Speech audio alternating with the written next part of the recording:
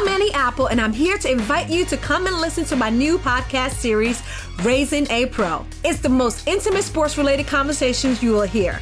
Each week, we explore the journeys of some of your favorite NFL players through the eyes of those that know them best. From Joe Burrow, DeAndre Hopkins, Myles Garrett, Ezekiel Elliott, Nick and Joey Bosa, just to name a few. With exclusive insights and information, we leave no stone unturned. Subscribe now to Raising a Pro on your favorite podcast app. HT Smartcast. You are listening to a Live Mint production brought to you by HT Smartcast. Millions of Indians seem to think that life insurance is a great investment product because it gives you a tax break and free insurance. There is a new scheme which suggests that if you invest 1 lakh for 5 years, then you get back 10 lakhs. Let's find out from Monica if this is a good scheme. First question, Vidhi. Do you know what the rate of return is? And how long is it before your money comes back? You've said the premium paying term is 5 years. But when do you get the money back? I don't know the rate of return, but I believe that the policy is for about 15 years. Yeah. Okay, that's usually, it's a standard policy where you're paying premium for 5 years and then your money comes back in 15. Yeah. Quick maths is telling me it's about 4.5% to 5% the return on this product. And the tax break that you so much like in the product can be got in other products as well, like a PPF or a DLSS. And also insurance is not free, it's bundled into the premium. Okay, so I'm confused. Is insurance not an investment at all? And we've always believed that it's one of the best policies for investment. And are you going to bust that myth for pretty much everybody? I've been trying to bust it for a long time and here goes again. Insurance is not a good investment. Life insurance has to be bought for the cover that it gives your family if you as the principal breadwinner has an untimely death. So if you are good, suppose you meet with an accident and you die in your 30s or 40s or 50s and there's a family which is depending on your income for their life, for their future goals, then the amount of insurance which comes should allow that family to live the life that they're used to for many, many, many years. The rough rule of thumb we all use is between 7 to 10 times of the annual income. So suppose the annual income of somebody is 10 lakh, then you do times 10 for the cover. That is called the sum assured. The cheapest way to buy this is through something called a term plan. So for a 30-year-old, a 1 crore of cover will cost about only 8,000 rupees, just 8,000. Were you to try and buy it through the bundled route, which means either a ULIP or a traditional plan, a money back or endowment, it is very expensive. You will never get that kind of cover in a bundled plan the way that you get it in a term plan. Okay, so I get that term plans are cheap, but what is the problem with a bundled plan given that you're getting both a cover and a return? Because neither the cover nor the return is very great. A typical bundled plan will have a sum assured which is 10 times of the premium. So if the premium is 1 lakh, you only get a 10 lakh cover.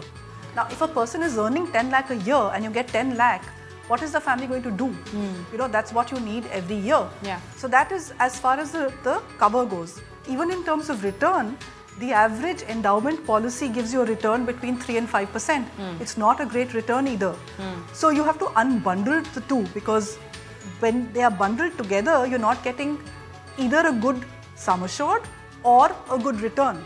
Right. So then why are they sold so much? Here's the thing. Follow the money. The first year commission on traditional plans, endowment money back, goes as high as 35%. On a lakh of premium, 35,000 is going to the agent for the first year premium. This goes down over the years, which is why you have this hard first sale hit. They chase you and chase you just to get that first premium. And the story gets a little worse because the insurance rules allow insurance firms to deduct your entire premium if you don't pay the second premium. So you've paid the first, you realize that you made a mistake, you don't pay the second, what happens to your 1 lakh? Nothing comes back. 35,000 has gone to the agent, the rest of the money the insurance company is legally allowed to keep. So right now the rules are such that if you pay 2 premiums and you don't pay the third, both the premiums are gone if you don't pay a third premium. So the incentive for the agent to come and hit you with a policy is so high which is why you see the hard sales. Okay, all right. So mutual fund seems to be the answer to a lot of, most of people's money worries. So that's right. So if you are looking for an investment, then you have to take the mutual fund route because they have products, it's transparent, there are benchmarks, you can compare across schemes in the market. And for insurance, you must have life insurance. If you have a family dependent on your income, the only plan to buy is a term plan. So term plan it is for insurance, and mutual fund seems to be the answer for other investments. Now it's time for the audience question of the week. 28-year-old Rohit Jadhav from Madhya Pradesh is asking advice on how he should invest his and his mother's money. He says that his mother is willing to give 1 lakh per year to invest, which he wants to invest in a moderate risk instrument over a period of 7 years. He wants to know debt, equity or balance fund. Which one should he invest in? So Vidhi, I would need far more information to give a completely correct answer. But given what he has said, it looks as if there is 7 years ahead of investment for this money. It's a 1 lakh amount every year. So the first thing I would suggest is that he break up the money and doesn't invest 1 lakh straight out, but puts it into an SIP, a systematic investment plan, into a mutual fund.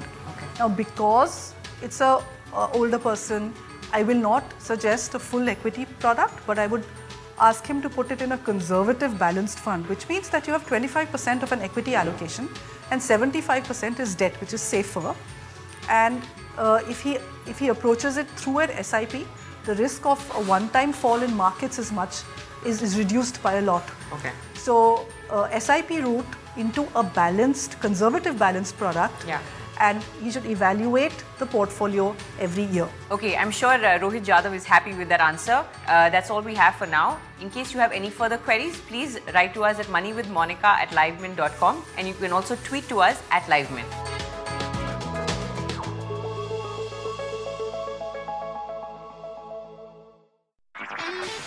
This was a Livemint production brought to you by HT Smartcast. HT Smartcast.